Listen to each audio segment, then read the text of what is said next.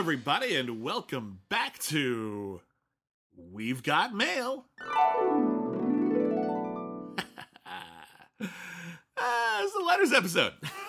Letters podcast we got here and critically acclaimed. And William is in a whimsical mood today. Whee! This is our Letters podcast here at Critically Acclaimed. We read your letters. My name is William Bibiani. I am a critic. Everybody calls me Bibbs. My name is Whitney Seibold. For the purpose of the Letters episode, if you must, you may write in to me as Rockmeister McCool. There is no wrong spelling of McCool. Yeah, and every spelling is correct. Yeah. So here's how it works. You email us. Our email address is letters@criticallyacclaimed.net. And we read as many as we can on the air. We never are able to catch up. We're very grateful to everybody who writes in. We try to read all of them, but only so many can make it to air. But that's why it's a weekly show. We try to get through as many as we can, and we don't like wasting time at the front of this podcast. This is your time, so let's get to it. Whitney, tell us about our first letter. Okay, this letter comes from Thomas. Hello, Thomas. Hi, Thomas. William. Oh God, what do I do now? I love both you guys. Uh-oh. I love letters that begin this way. And I've mentioned in the past how much your podcasting efforts have helped me cope with my mental illness, but when you're wrong, you're wrong. Okay, fair enough. Oh, I love being corrected. No, I honestly, that's not facetious. Actually, I like it when people call me out on my garbage. It can be a little embarrassing sometimes, but that's how we grow. Look, I have one emotion left, and it's guilt and embarrassment. So that's we have one emotion left. It's these two. Yeah. They're folded together. Our chief emotions are guilt and embarrassment. You know, those two little inside out beings in my brain are just guilt and embarrassment. That's all I got left. The only one's left. Everyone else is dead in a heap in a corner. All right, what do we got? I'm referring to your claiming that the State in Pasadena was the longest continuously running movie theater in America. Was that wrong? I lived for 25 years next door to what ended its life in 2008, the Ridgewood.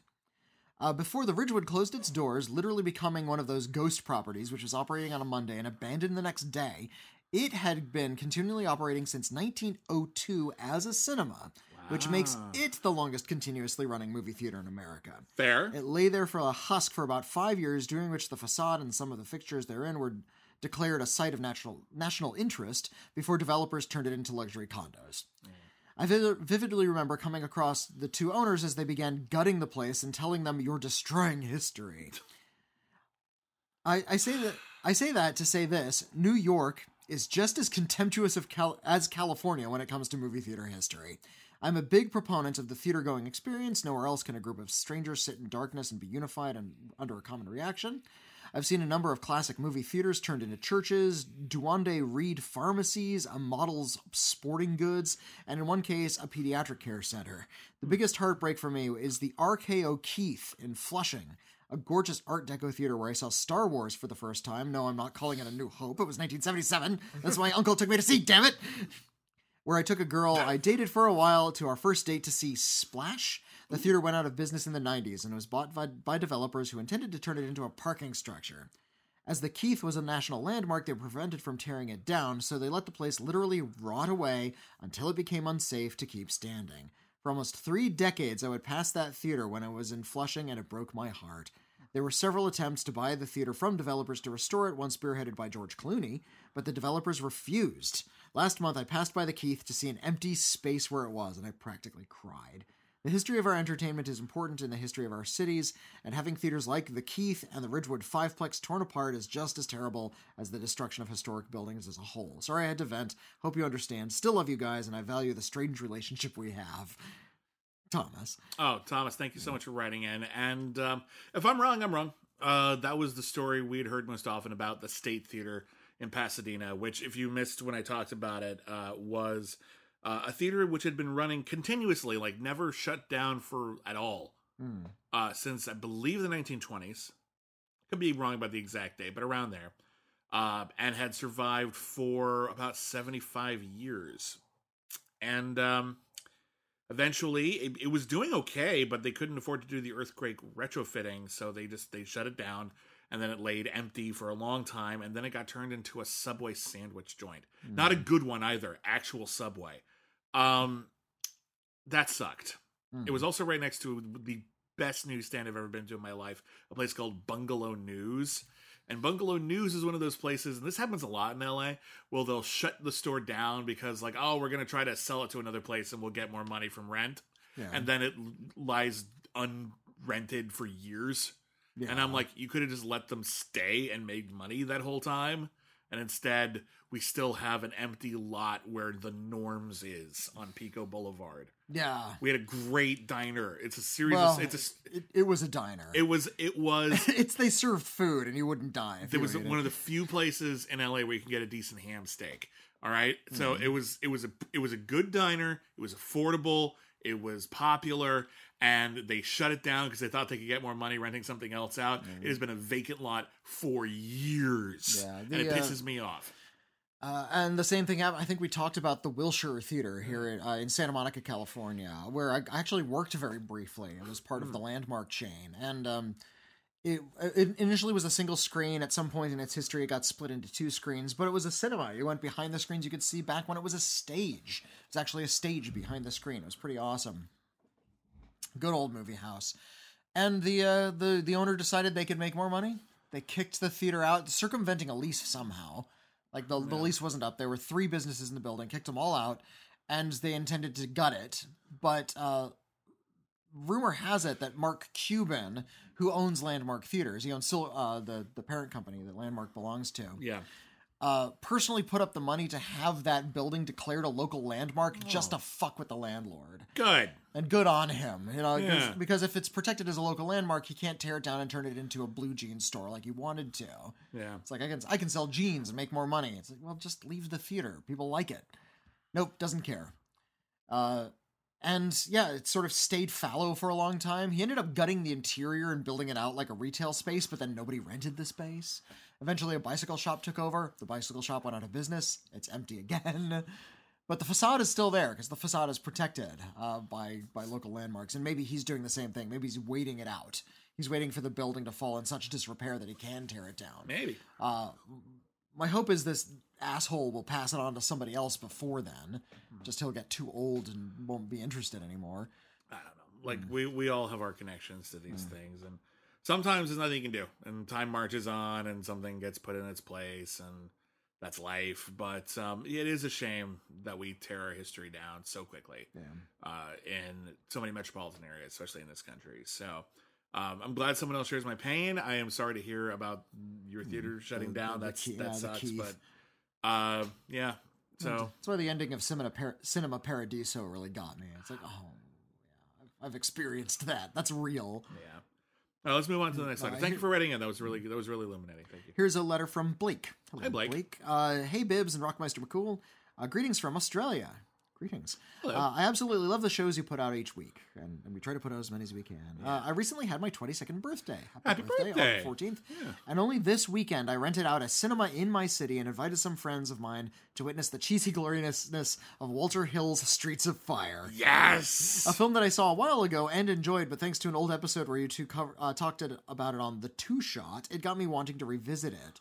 The Two Shot was a podcast where we did double features. Yeah, we had our listeners pick a notorious movie, and then we paired up a classic movie to go along with it. Do you remember what we paired with Streets of Fire? I think Streets of Fire might have been the pairing for something else. That's what I mean. Like, what went with Streets of Fire? Was like we picked Streets of Fire to go with whatever. But do you remember what do you remember what the other double feature was? I don't remember what it was. Dang it. Oh well. Right. Anyway, I did about mid last year. I loved it, and I was brought up. I loved that it was brought up in your musicals Iron List. I loved it more than I remembered this time. I persisted during movie nights with mates that we watch Streets of Fire, and they absolutely loved it more than I expected them to. They even clapped at the end, which is something that has not nor will ever happen again. Safe to say, this small window, about 6 to 8 months, I have fallen in love with this film, and it is climbing higher and higher in my favorites list every time I see it. After the screening, I saw that Jim Steinman had passed away a few days prior, and that the screening instantly felt like a great way to unknowingly pay tribute to the man for the bangers in the film and his whole career in general. I was also curious to learn in some of my deep dives that this film had a planned trilogy and would have given anything to have seen that happen. It seemed kind of weird to not have a question at the end of this, so I'll just say, what films would you have liked to see get made that ultimately didn't? Sorry this was long. I wanted to share this so that you can see that the recommendations you do share do not go to waste. I also loved Danger Diabolic. Yes! Keep up the wonderful work you do. Thanks. That'd be a great double feature, Streets of Fire and Danger Diabolic. If you're unfamiliar with Streets of Fire, if you've missed us talking about Streets of Fire, I just want to give you a quick primer on it. It was a box office bomb, but a really fun one from the 1980s, directed by Walter Hill, who also directed The Warriors and Driver. And it is about a rock star played by Diane Lane. And again, this is a young Diane Lane. She's basically playing like a 20-year-old. And she's kidnapped in the middle of her concert by biker hooligans. Biker hooligans led by a very, very, very sexy Willem Dafoe. And Michael Pare, her ex-boyfriend, is a mercenary enlisted by Rick Moranis, her agent / new boyfriend, to rescue her from like the punk rock dystopia. It's fun. It's super fun. And it's really... I got to see it for the first time as a double feature with Purple Rain. That was a good day. That's a great day. Yeah, so the songs... Not all the songs were by Jim Steinman, but the real bangers were. And it's great. It's totally over the top. Wonderful. Please see it. Well, I mean, you already said Jim Steinman. You don't have to say over the top. And we also didn't get a chance to talk about Jim Steinman, who, as far as I'm concerned, he wrote music for me. Okay, he wrote really wordy, catchy power ballads, and that's kind of my jam. He wrote a lot of Meatloaf stuff. He wrote Total Eclipse of the Heart. If it had a lot of words and a lot of screaming, it was a Jim Steinman. Yeah, he did. Meatloaf's Bad Out of Hell 1 and 2. He did It's All Coming Back to Me Now. Making Love Out of Nothing at All by Air Supply. These are all just epic songs. And his songs, Tonight Is What It Means to Be Young and Nowhere Fast from Streets of Fire are, as far as I'm concerned, like the apex of his career. They're just fucking huge. They're huge songs. And I was such a fan, and it really bums me out that he's no longer with us. But to answer the question, what movies that didn't get made that we wish were made? And I assume we're talking about movies that we know were at least theoretically in the pipeline. Were put into production or pre-production. Or at least, there were a lot of films that some of which they even like shot footage for, and they just never ended up making the movie. I was reminded recently that Canon Films, who did they brought ninjas to the American consciousness in a big way in the early 1980s. Just a lot of cheap genre films. There's a really wonderful documentary, I think it's on Netflix, called Electric Boogaloo, that just details the whole history of Canon Films. And toward the end of their run as a studio, because they ended up going out of business, they started buying up IP. They had hot properties, so they were doing like sequels to bigger series of films. They famously were behind Superman 4. Yeah, they did Superman 4 and the cheap one. They did Masters of the Universe, which has no acclaim, and there's a cult for it. A small cult. There's a small cult that likes that movie. If you see it at 10, of course it has a cult for it. I mean, fair enough. No, if you're 10, you're mad that they replaced Orko with Gwildor. This movie's bullshit. Where's Orko, you fools?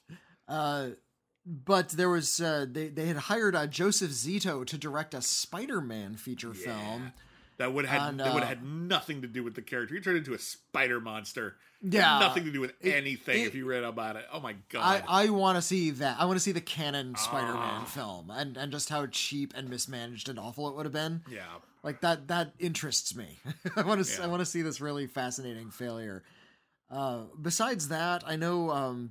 It's also, speaking of superheroes, David Lynch was working on a superhero movie called Ronnie Rocket. That seems like a pretty generous description of a superhero movie. That's the way David Lynch described it. He called it, it was about a little guy with a big hairdo who wore an outfit and had powers. And, the actual details are a little hazy. But, yeah, he was going to make this film called Ronnie Rocket, which was supposed to be a little bit more, like, raucous and comedic for David Lynch. And I wish I could have seen what raucous and comedic looked like to David Lynch in the 1980s when he would have made it. and nothing was ever put into production, but it's a travesty that we never got any more Master and Commander movies. Yeah. Well, speaking of Russell Crowe, there is a rather legendary or notorious... Oh, is this Gladiator 2? There was the idea for a Gladiator sequel. Now, Gladiator, of course, big Roman epic, won Best Picture. I like it. Whitney doesn't. Big garbage movie. I think it's a fun garbage movie, though. It's certainly one step above camp. It's fun if you like looking at mud. Anyway. It's an ugly movie. Anyway, it's a story about a general who became a slave, who became a gladiator, who defied an empire, and blah, blah, blah, blah, blah. Problem with it is there's really not a lot of room for the sequel if you've seen the ending of Gladiator. So how are you going to do a sequel to Gladiator? Well, Nick Cave of Nick Cave. Yeah, of Nick Cave and the Bad Seeds had worked on a screenplay that would have seen Russell Crowe's character resurrected into a Highlander who fights in wars and like throughout history. Yeah, like apparently he would like be like one of the Roman soldiers who like was there when Jesus died and then like end up fighting in Vietnam and shit. That sounds like a terrible idea. I also really want to see that movie. Really bad. I really, really want to see that movie. My God. I'm trying to think what else. There's so many movies there's more movies that didn't get made than did. If we're being frank here. Yeah. I'm trying to think of I remember that sometimes there's rumors that ended up being complete bullshit. There's this one amazing rumor that had popped up in the early 2000s that Orson Welles in the 1940s had toyed with the idea of making a Batman movie where he would have played Bruce Wayne and maybe James Cagney would have played the Joker. And that can't possibly be true. It was exciting, and there were like some production sketches that emerged, and then not that long ago it was confirmed that was bullshit. I'm not sure. I think Mark Millar might have started that. Mark Millar, the guy who was like behind like the stories for like Kick-Ass and The Kingsman. He might have done that one on purpose. But anyway, that infuriated me because I was like, I wanted that one to be true. No. The idea that superhero movies were a viable like film project didn't really. They couldn't have become viable until the special effects were there to do the fantastical stuff. It's Batman. He wears a Batman costume. Yeah. That one didn't need special effects. But you look at Superman. That was an enormously expensive production to do all that stuff. That's Superman. He flies. This is a guy in a bat costume. You mute that sucker down, and it's basically a glorified film noir. I mean, besides, Orson Welles wouldn't have done that because he was already the Shadow, and he had already played a role a lot like that. I'm totally with you on this, but for a moment, let me dream, okay? And I'm done now. Okay. But those are always fun projects, and there's a million of them out there, and if we had time to maybe prep something, we could do a whole episode on them. All right, but thank you for writing in. And what's our next question? Here is a letter from Anna. Hello, Anna. Hi, Anna. Hey, guys. In one of your many podcasts, I remember you talking about Irma Vep in a way that made me really want to watch it. I finally did, thanks to Mubi, and I loved it. But for the love of God, I can't remember at all which show that was, or even in which context you were talking about it. The Hong Kong actresses, French cinema, movies about movies, and it is really bothering me.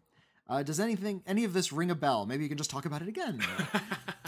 Please save me from going nuts and or re-listening to hours of your wonderful podcasts. I have too huge of a backlog of episodes I haven't listened to yet. Yours, Anna. P.S. Mubi for your streaming club? Ooh. We'll get to Mubi. We should probably do Mubi. Yeah, absolutely. Mubi is like a very museum feeling kind of streaming service. Most streaming services they cycle out the shows and movies that they have available, but they generally pretty much have like a catalog more or less steadily on the service, and things don't leave right after they've joined. Mubi only has, they curate their stuff. They have these films available at this time, and if you don't watch them, I figure if it's week or month, then you don't get them. Yeah. So it keeps you glued to the service, basically. You have time, but you don't have an infinite amount of time to watch everything. But much like Criterion, if Mubi is showing it, it's probably really good. Yeah. Mubi, Ovid, and Criterion are three that are really good about careful curation. They want to have certain kinds of things. On I like Mubi a lot, and if I had a little bit more free time, I would be subscribing to it. Yeah. But it's just a matter of, am I going to get to everything every week? Maybe not. So that's why that one isn't kind of for me. But it's great, and I swear to God, if I had 2 hours more free time a week, I would have Mubi. But what episode did we discuss that? It might have been our Iron List where we talked about movies about movies. If movies about movies, they've made a bunch of movies about Mubi.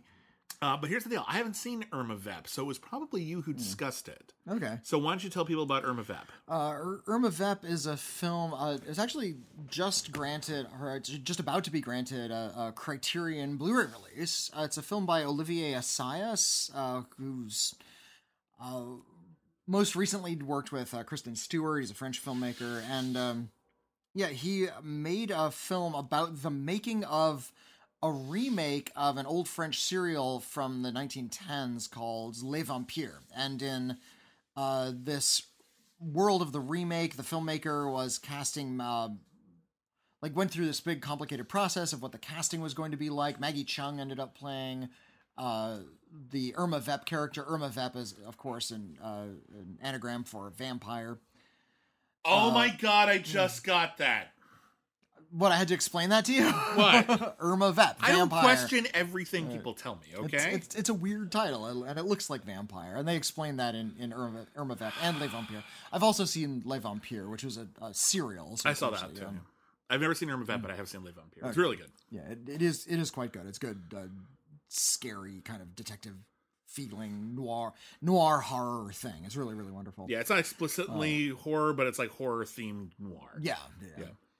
But Irma Vep is about sort of the tenuous grasp that a lot of these people have on film production, how it's going to fall apart at any minute, and how the director might be going insane during all of this, and how that's just sort of rippling out through the rest of the cast. How does it compare to CQ? I remember liking CQ.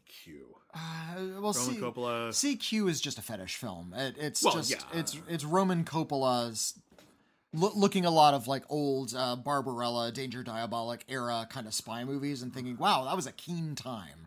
And just sort of hangs out there for a little bit. And the actual story is completely irrelevant. You're not wrong. I did find it kind of fun, but all right. No, I mean, it's fun. And it's, if you movies don't have to have a story or a place or character or a story or characters. It can just have a place. It can have a place that you just sort of hanging out in. Projected a lot of movies like that. You hang out. You just want to watch it. Yeah, I hear totally people. agree. I hear people talk about the Lord of the Rings movies curiously in this way, where they don't necessarily want to go back and experience the same emotions. They just want to spend time in Middle Earth. Well, yeah, because they're built like travel logs, and the movies pause to say, oh, let's look at the mines. There's even a whole bit listen, we're trying to sneak through the mines of Moria. We do not want to get caught here. This place is teeming with goblins and trolls, and there's a fucking Balrog here you do not want to fuck with. But this cavern's really pretty. So let me just take a quick look at this one. Look at this shit, am I right? The whole point is to feel immersed in this incredible world, and they do a good job of that. But I really recommend Irma Vep, and I think the ending is really brilliant. About the film ends with the footage that the fictional filmmaker shot. We get to see what the film made looked like. And I won't tell you what it looked like, but that's the end of the movie, and it's really striking and insane, and it's great. So that's me talking about Irma Vep. All right. And like I said, it's coming out on Criterion, or either just did or is about to come out on Criterion. Yeah, if I were to venture a guess, I would say we probably mentioned it on our Best Movies About Movies episode of the Iron List, but you know us, we'll bring up random stuff all the time. It's really difficult for us to keep track of that, especially considering how many podcasts we do. It might have been one of the episodes where we talked about silent movies. Hard to say. Anyway, but thank you for writing in. What's your next one? Here's a letter from Fabio. Hello, Fabio. Hey guys, Fabio here. Finally put together a list of Brazilian films. Oh, we have a couple of Brazilian listeners who write in, and we've been having some back and forth about Brazilian cinema But Fabio says, I finally put together the list of Brazilian films that I think you would like, and I tried to let out the ones you should already have watched, like City of God, Central Station, or the Elite Squad movies. I've only seen one of the Elite Squad movies. Yeah. But first a question. I noticed an overlap with the Red Letter Media stuff in the bad and weird part of the United States media appreciation. Are those guys people you would want to do a podcast with? Would you want to hang out with the Red Letter Media guys? I guess, yeah. Yeah, if they, I mean, those guys are like hugely successful. They're like superstars. Yeah, they just hang around and watch like B movie crap, and they've made a living at it, and a good living too. Kind of jealous of their ability to do that. I don't like everything they've ever done, and I don't necessarily agree with everything they've ever like published, but. I admired the hell out of their hustle, and near as I can tell, I got nothing against them. So I'd love to work with them if that ever came up. Yeah, they're like almost exactly my age, and they grew up like watching almost exactly the same movies I did. So we're on the same wavelength when it comes to their attitudes about movies, right? And. Okay, Space Cop is a bad movie. Space Cop is nice. They made Space Cop, and like I really admire Space Cop, and there's a lot that make me chortle, but I think they'd agree with me that Space Cop was like something they worked really, really hard at and turned out okay. I think Space Cop is the moment where I realized that getting Patton Oswalt in your movie isn't hard. He'll just show up. He'll just be there if you ask, and if he's free that afternoon, he will do your movie. Patton Oswalt showed up on one of their bad movie night shows, Best of the Worst, where they just watch bad movies and discuss them. Right. And at one point, like after he had watched the 3 movies, he turned to the camera and he said, "Look, if there are any other slumming celebrities out there who want to show up on Red Letter Media and talk about bad movies, don't. This is miserable. We're watching these terrible movies. I hate them all. This is awful. Where do they find these awful movies?" Sure, I'd love to hang out with Red Letter Media and discuss things with them in any capacity. But I'd really like to hang out with Patton Oswalt. Please. Yeah, we'll hit what my wife calls the Patton singularity at some point, where something like hits just the right amount of popularity that Patton Oswalt will just show up.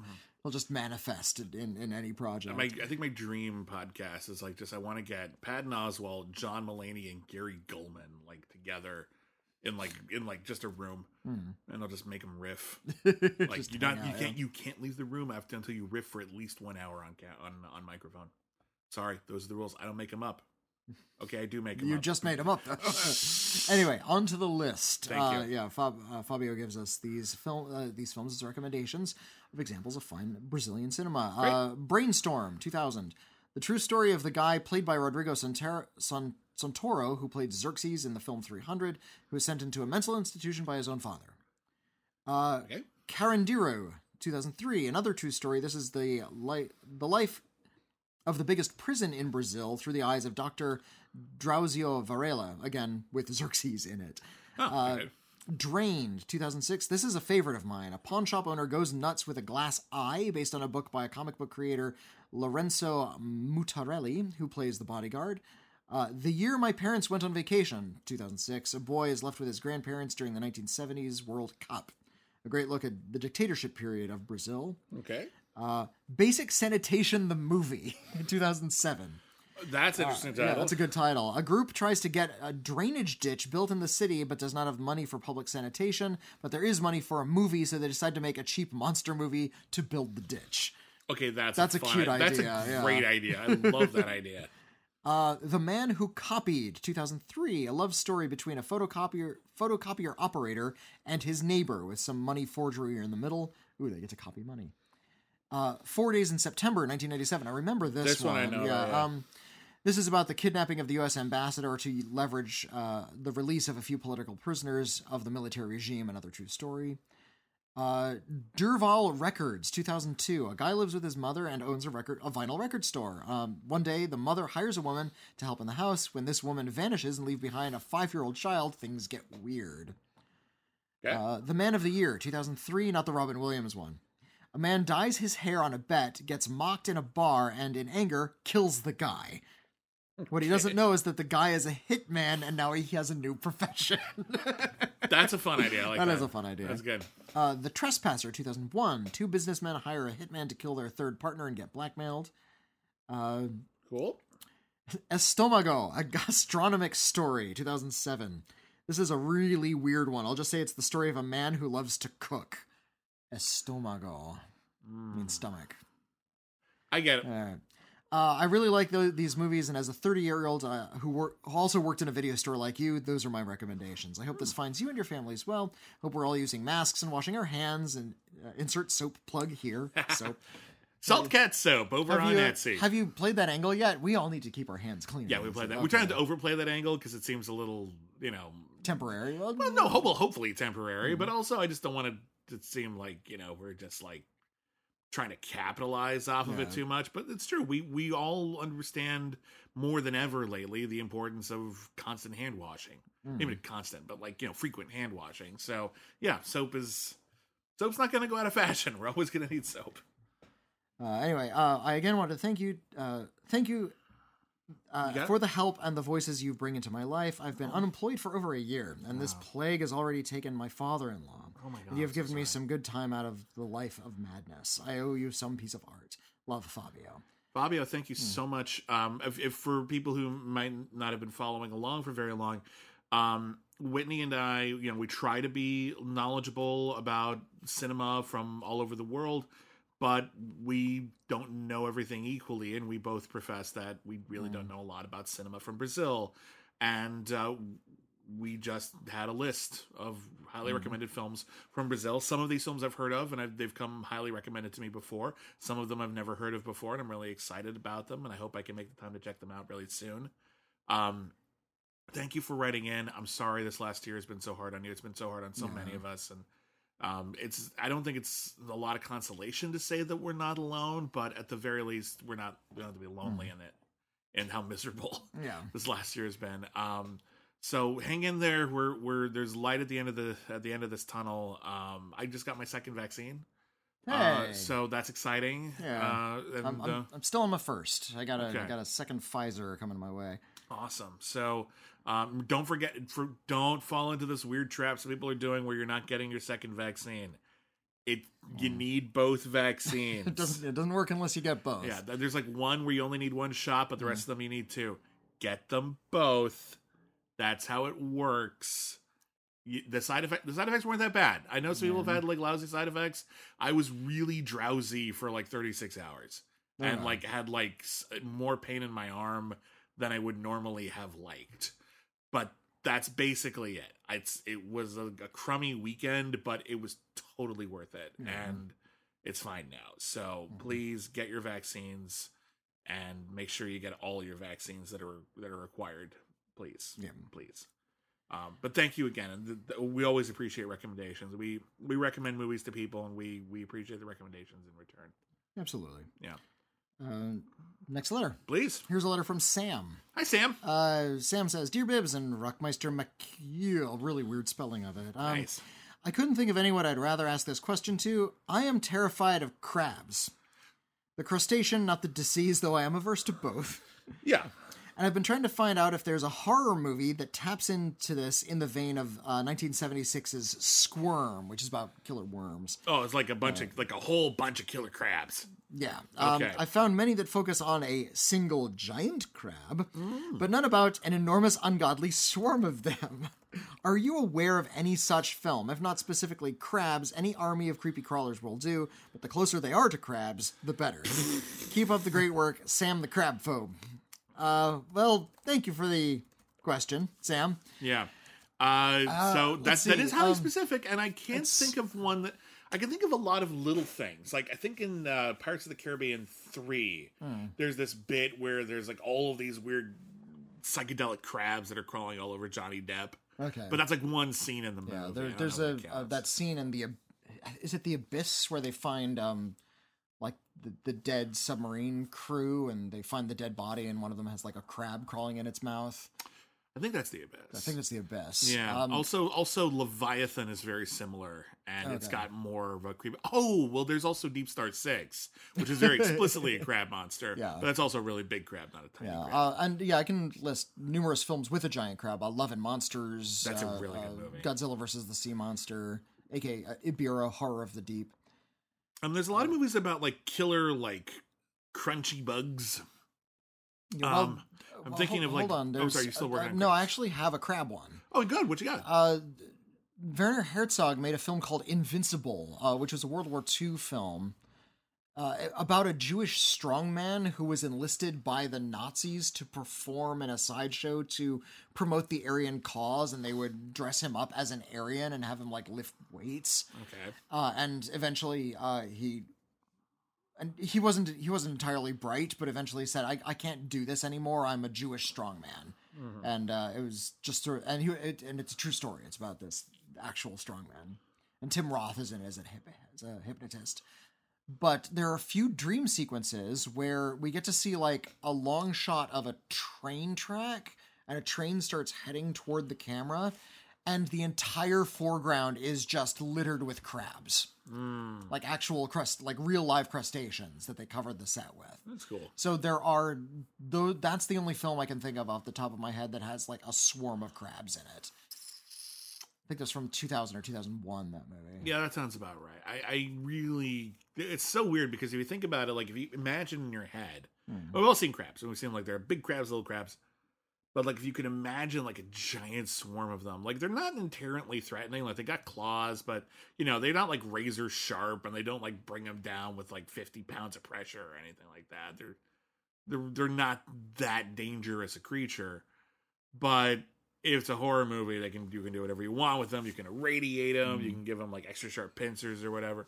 Have them sing like in Moana. Yeah, you have them sing like in Moana. That's true. There's just giant crab in them. I never said there wasn't. Right. Yeah, mostly what I can think of are movies about insects with exoskeletons, and that's kind of the closest I can imagine. Yeah. Like movies like Mimic, which I maintain Guillermo del Toro's director's cut of Mimic is actually a really good movie with just kind of a bit of a disappointing ending. Okay. Like the ending's just a little too Hollywood. It doesn't really fit the film, but like the majority of that director's cut is a really, really good horror movie about killer cockroaches. The end, I don't remember if it's the ending, but it's one of the last sections in Creepshow about a guy who's trapped in an apartment and it's starting to fill with cockroaches. I can't even watch that. I have a bit of I've been pushing through it really hard, but I used to have a really just a crippling phobia of cockroaches and beetles and like certain kinds of bugs. So yeah, I still have trouble watching that. What was Scorpions? I remember there's like a scorpion movie. Remember Scorpions? I mean, there's a giant scorpion from Not Tell Mom the Babysitter's Dead. Honey, I Shrunk the Kids. Yeah, there's a scene where a guy gets skeletonized by scarabs in the 1999 Mummy movie. Oh, there you go. That's a good one. A guy gets eaten alive by ants in Indiana Jones and the Kingdom of the Crystal Skull. Oh, yeah, really gross. There's the killer ant movie Phase 4, which is trippy as fuck. Phase 4 is quite wonderful. Phase 4 is I don't know if I call it a hoot or not, but it is weird, and you should see it to believe that shit, because that is an art. Imagine if like A24 made a horror movie about killer ants on a budget. like just imagine that. Like imagine that shit. Like that's a tough sell, but by God, is it something? Is it something? Yeah, I don't know. It's interesting. Like it's always weird when you realize that there's like some untapped horror potential. Because it feels like we've done everything by now, right? And maybe there is some movie with a whole bunch of killer crabs, but I can't think of one. If anyone can think of a movie with a swarm of killer crabs, like the movie Piranha, where there's a whole bunch of piranha, or whatever. If you can imagine that, if that's a real thing, please let us know, because I want to know too. I want to see that movie. That movie sounds cool. Yeah. There was a radio program back in the 1940s called Escape! And it was all about escapes. There's a flood coming. There's something coming, and you have to escape it. And that was the premise of every episode.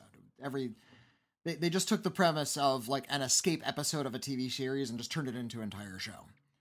And in Escape, there were multiple episodes about a wave of animals. And one of the best radio programs ever made was called Three Skeleton Key, episode of Escape. It starred Vincent Price and a couple of other actors as lighthouse operators, and how they saw a ship coming sailing at night and it crashed into the reef, and there were no people on the ship because they had all been eaten by the thousands upon thousands of rats that somehow got onto this ship. Oh, and that's terrifying. And they flood off the ship and they coat the entire exterior of the lighthouse. And they're looking out of the glass, and there's all these like rat bodies constantly squirming around. Oh my god, and that's amazing. And they all start going really insane because all they hear is like the scratching of the rats. And there's this really provocative scene where somebody's like really going crazy with a wrench, and they're tapping the wrench harder and harder against the glass, taunting the rats. That's terrifying. Yeah, I want to see that movie. There's an episode of Escape with ants, where just trillions of ants kind of skeletonized people. There was an episode of MacGyver about ants. Oh yeah, like first season of MacGyver. If you look, there's an episode where MacGyver is like sent to like, I don't know, the Amazon or something, and there's like a farm that is in the path of this wave of like killer fire ants, and there's like billions of them, and MacGyver's got to find a way to protect people from like this giant wave of killer ants. And that was fun.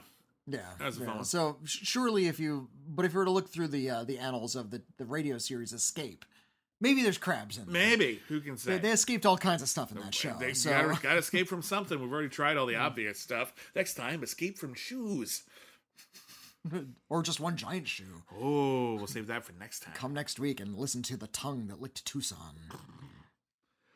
Thank you for the challenge. I'm sorry we couldn't just go like, oh, of course, Killer Crabs, 1979, directed by Joe Dante under an assumed name. Like, no, we don't have that. But hopefully someone else does. So if you can think of a movie with, again, swarms of killer crabs, not a giant crab, swarms of killer crabs, please let us know. We'd love to hear from it. Here's a letter from Justin. Hello, Justin. Hi, Justin. Dear WB and RMCC. Recently, a friend was musing how he couldn't just Google one-word movie titles that end with a question mark. I found a questionably accurate site that had a list of movies in a format that I could use developer mode in the web browser and wrote some JavaScript, and now I have a list of movies that I've never heard of. That is single-word titles with question marks at the end. Nice. Guilty? 1930. Okay. Kion? 2003. Nia? 1979. I like this one. R.I.P. 2017. Like, you'll rest, but will it be in P? R.I.P. All one word, you want me to kill him? Question mark. Here's one just called, What? Nice. What do you want to see? What? In 1988. No, what do you want to see? What?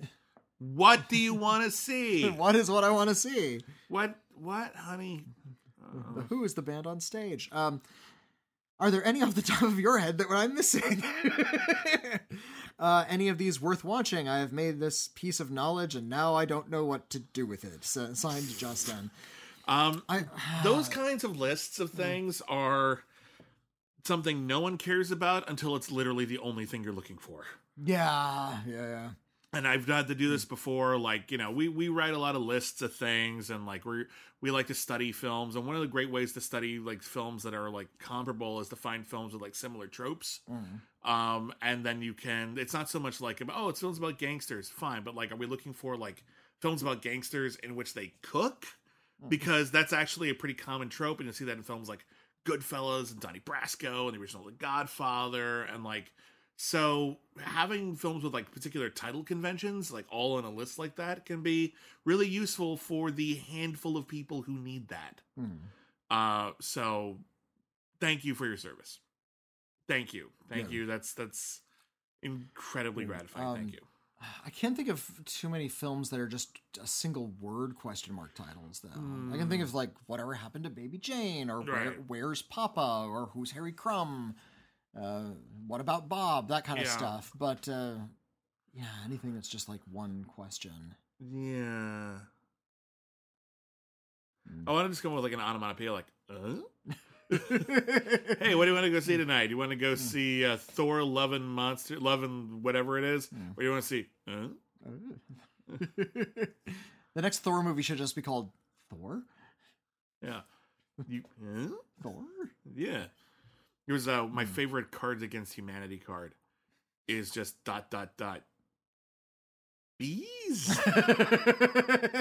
I assume it's a reference to something. I don't know what it is, but I always like that you had to think about it, and then you're just like, Bees? I don't know. Bees? I don't know, bees? I think about bees like at least once a day. Yeah, there's a Cards Against Humanity card that just says wheat, and that one always makes me giggle. It's like the most mundane thing. Yeah. Another one, or are we? Yeah, we'll do one more. One more. I'm starting to conk out a little bit, so we'll have make time for one more. Here's a letter from Lord Laxton of Haugen Manor. I think we've heard from Lord Laxton in the past.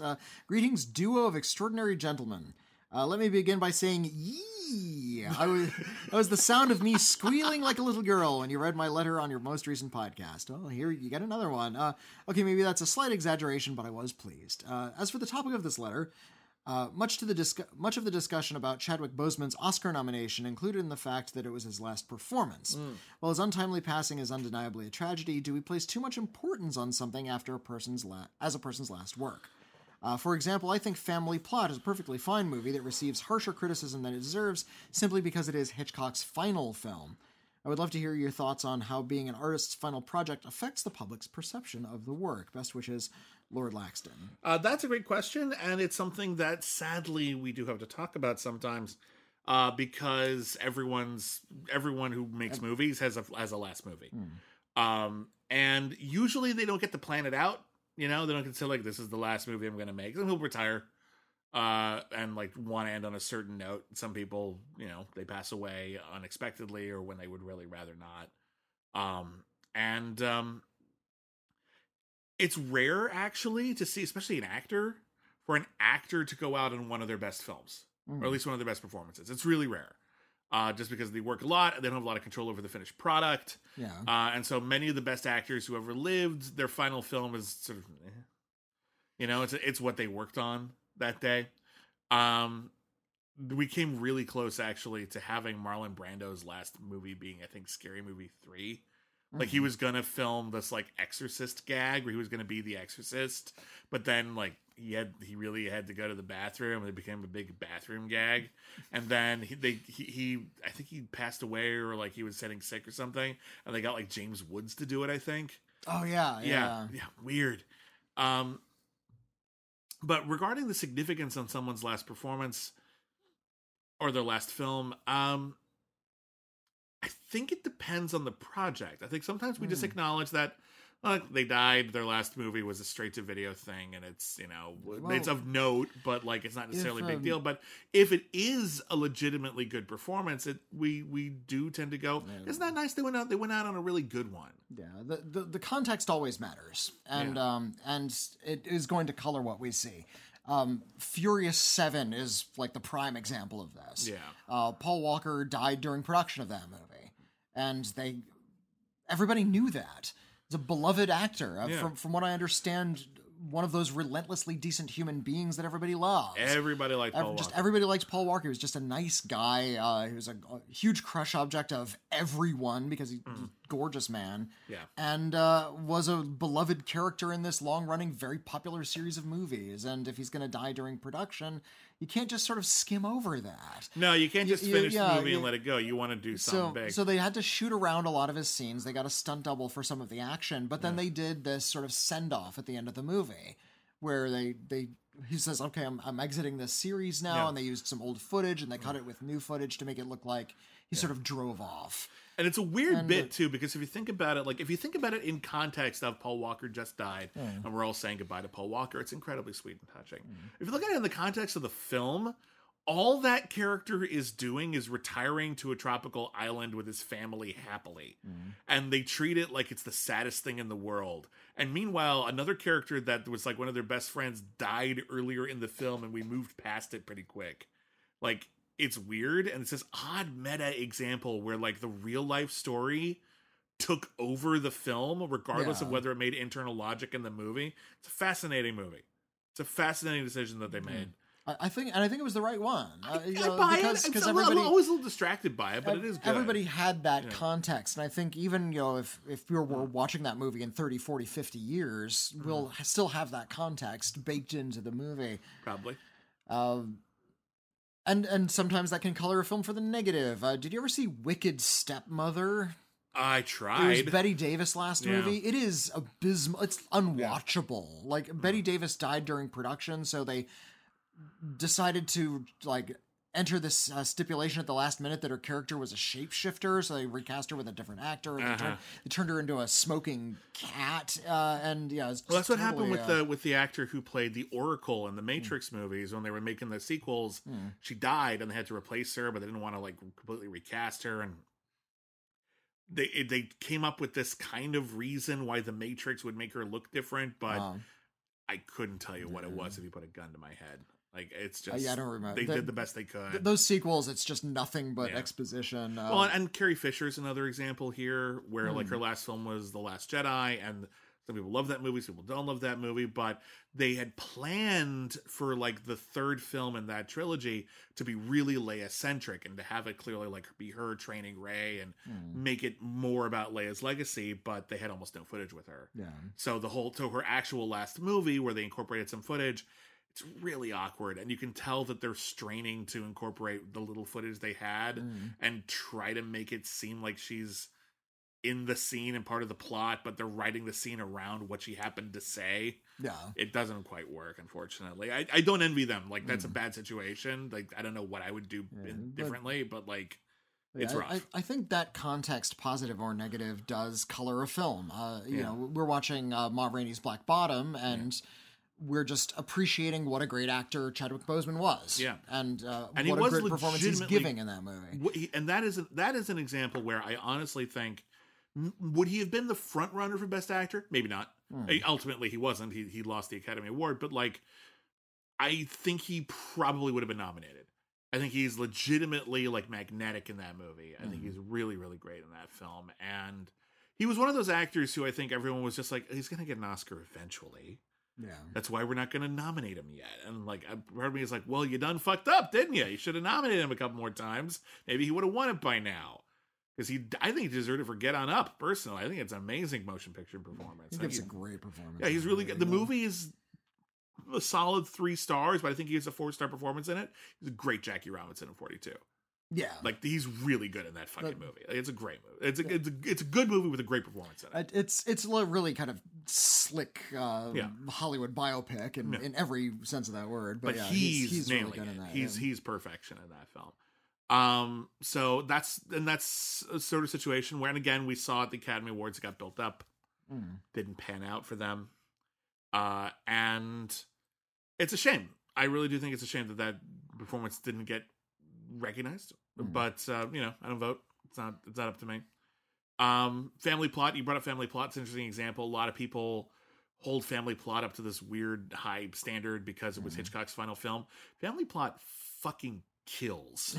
That movie is great. That movie came out today and was directed by, and people just said it was directed by the Coen brothers, it would be nominated for Academy Awards. Yeah. It's really clever. It's really fun. It's very energetic. It has that incredible like exuberance you see from a really talented filmmaker's first film, where they're trying to get everything they can into one motion picture. Yeah. Family Plot rules, and it bums me out that people don't talk about it more, and that when they do, they think of it as lesser Hitchcock. Maybe it's not upper echelon Hitchcock, but that's a high bar. It's definitely at least B tier. Like, it's really good. Yeah. I'm trying to think if there's anyone else. Like, Kubrick went out on Eyes Wide Shut. The movie wasn't quite complete, but it feels complete. From what I understand, like he had turned in the cut he wanted, and but Kubrick was a notorious tinkerer, though, so it's hard to say. He probably would have, but he did turn in a final cut. Yeah. Is the point? Yeah. Maybe would have like reworked it a little bit, but he at least put in like he actually finished a version of the movie. Kubrick re-edited The Shining after it was in theaters. Like he wanted to come back and like he changed the ending. He changed the ending of The Shining. Stuff. Unless you saw in like the first couple of weeks when it was in theaters, you've never seen the original ending of The Shining. They've never released it. Pissing me off. I always wanted to see that. Like I've heard it's not as good, but I still want to see it. I remember when Sean Connery made The League of Extraordinary Gentlemen. Yeah.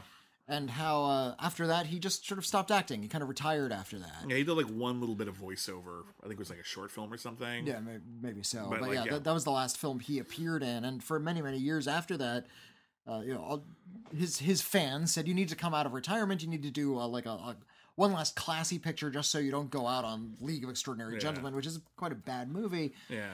Wouldn't you know what, that was his last film. He didn't come back and do something else after that. Yeah. And I suspect the same is going to be true with Gene Hackman. Gene Hackman is in his 90s now. He's not going to come back and do something. I'd be very surprised. But his last film in which he appeared on screen was Welcome to Mooseport, a little scene comedy film with Ray Romano. I still never even seen it. And I haven't seen it. That's probably going to be his last movie. Yeah. So we can appreciate that as his last movie while he's still alive, because I'm fairly certain he's not going to come out of retirement at age 91 or however old he is to make another movie. Yeah. I remember what Robin Williams went out on. He had a couple of like little roles on Night of the Museum, Secret of the Tomb. Oh, yeah. Absolutely anything. Apparently, it's a thing he did with Terry Jones. I think his last starring role was this movie, The Angriest Man in Brooklyn. Oh, the Phil L. Robinson film. Yeah, which I think is a little underrated. It's about a guy who finds out he's got 90 minutes to live. And so he tries to make the most of those 90 minutes. And as you can imagine, that's a very fraught experience. And I think he does a really good job with that, actually. It's not a great movie, but he's really good in it. I think it's better than it got credit for, actually. Yeah, I think it's definitely not Alden Robinson's best, but like it's a good little flick. But sometimes an actor will make a film, it will be released posthumously, and it's like such a tiny, unimpressive movie that nobody really cares. And most recently, that happened with Peter Fonda. I saw a film he made that was released after his death called The Last Full Measure, and it has this really impressive cast. It not only had Peter Fonda, it also had Samuel L. Jackson and Christopher Plummer and William Hurt and Ed Harris, and it's about a lawyer who is trying to get a posthumous medal for somebody who already has a bunch of medals. Yeah. So he just wants one last medal for something he did back when he was a soldier, when he was alive. And he talks to all his old war buddies, and he goes around to see Peter Fonda, and Peter Fonda has a few pretty intense scenes where he plays a soldier with PTSD. It's such a simpering, pathetic movie. Just overall, it's such a bad, pointless film. And the lead actor, who is the Winter Soldier, Sebastian Stan, gives such a nothing performance that the film barely even registers. And because of that, it doesn't really matter that this is the last time you'll ever see Peter Fonda on screen. It's swallowed up by the bad quality. Well, it's like there's a couple of things like we both like are really into movie trivia and really could play the movie trivia Schmodown, and I feel like there's three different kinds of movie trivia. There's movie trivia. There's stuff that happens in the story, the in-universe trivia, like what's the plot of the movie, what city does it take place in, what happens in the plot. Then there's the trivia that's in the DNA of it. Who made it? Like who wrote it, who directed it, who starred in it. And then there's the stuff that is not the movie's fault. That really is kind of incidental. How much money it made, what weekend it came out, what year it came out most of the time. It was largely incidental. It just happens to be when it was made. And that sort of thing. Like, and this was this person's final performance. They probably didn't know. In the case of Chadwick Boseman, he knew he was dying, and that's... Yeah. It's incredible what he accomplished, knowing that how much time he had left, and it's humbling to think about all he did. It's none of our business, but that he chose to hide all of that, and that he kept it secret for the way he did was also part of the story. I mean, God, what an actor! Yeah, right. Like he kept all that from us, and like he knew he had cancer when he was making Black Panther, apparently, and like he's a hero, isn't he? So I find like that kind of trivia interesting, but I also don't find it nearly as relevant to a lot of things, other than just sort of like interesting footnote. Or like, this is this person's first movie. Neat. That's it. That's all I got. So yeah, do we make too big a deal of it? Sometimes it's a big deal for reasons that have nothing to do with anything, just because of the nature of how they died. Obviously, we're going to make a big deal out of, like, for example, Brandon Lee's final film, because he died literally making it. And when he was killed on set making The Crow. That's going to have a lot more impact than, say, Peter Fonda just happened to make this film before he died. Yeah. But we shouldn't expect people's last film to hold up to some kind of intense scrutiny, because, again, just happens to be what they did last. but we do always have that context attached to it. True. No, very, very true. And it's hard to remove. It's hard to not think of it as somewhat significant. But it's also important to remember that sometimes when someone's last movie is just okay or bad, doesn't mean anything. It just they had that much control over it, didn't they?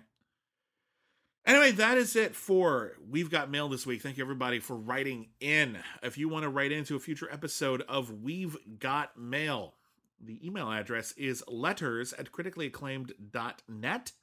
If you also want to chime in and speak to us in other ways, you're more than welcome to follow us on Twitter @CriticAcclaim. I am @William Bibiani. I'm Whitney Seibold.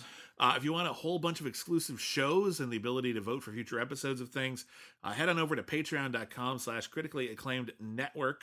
That is our Patreon. A very, very special thank you to all of our patrons, without whom this show and all of our other shows would not exist. So if you can afford to join up, we sure would appreciate it. And if you can't, we totally get it. But leave us a review wherever you find us. That would really help us out a lot. Or recommend the show to a friend. All of these things are good ways to help the show if you can't contribute in other ways. Because I totally get it. It's really hard right now. And of course, if you want soap, head on over to Etsy.com. Look for Salt Cat Soap, all one word, and you'll find a ton of fancy soaps designed by M. Lopez da Silva, my wife and partner, and also a few designed by me, William Bibiani. Bibs. That's over on Etsy. So thank you, everybody, once again. And sincerely yours, Bibs and Whitney.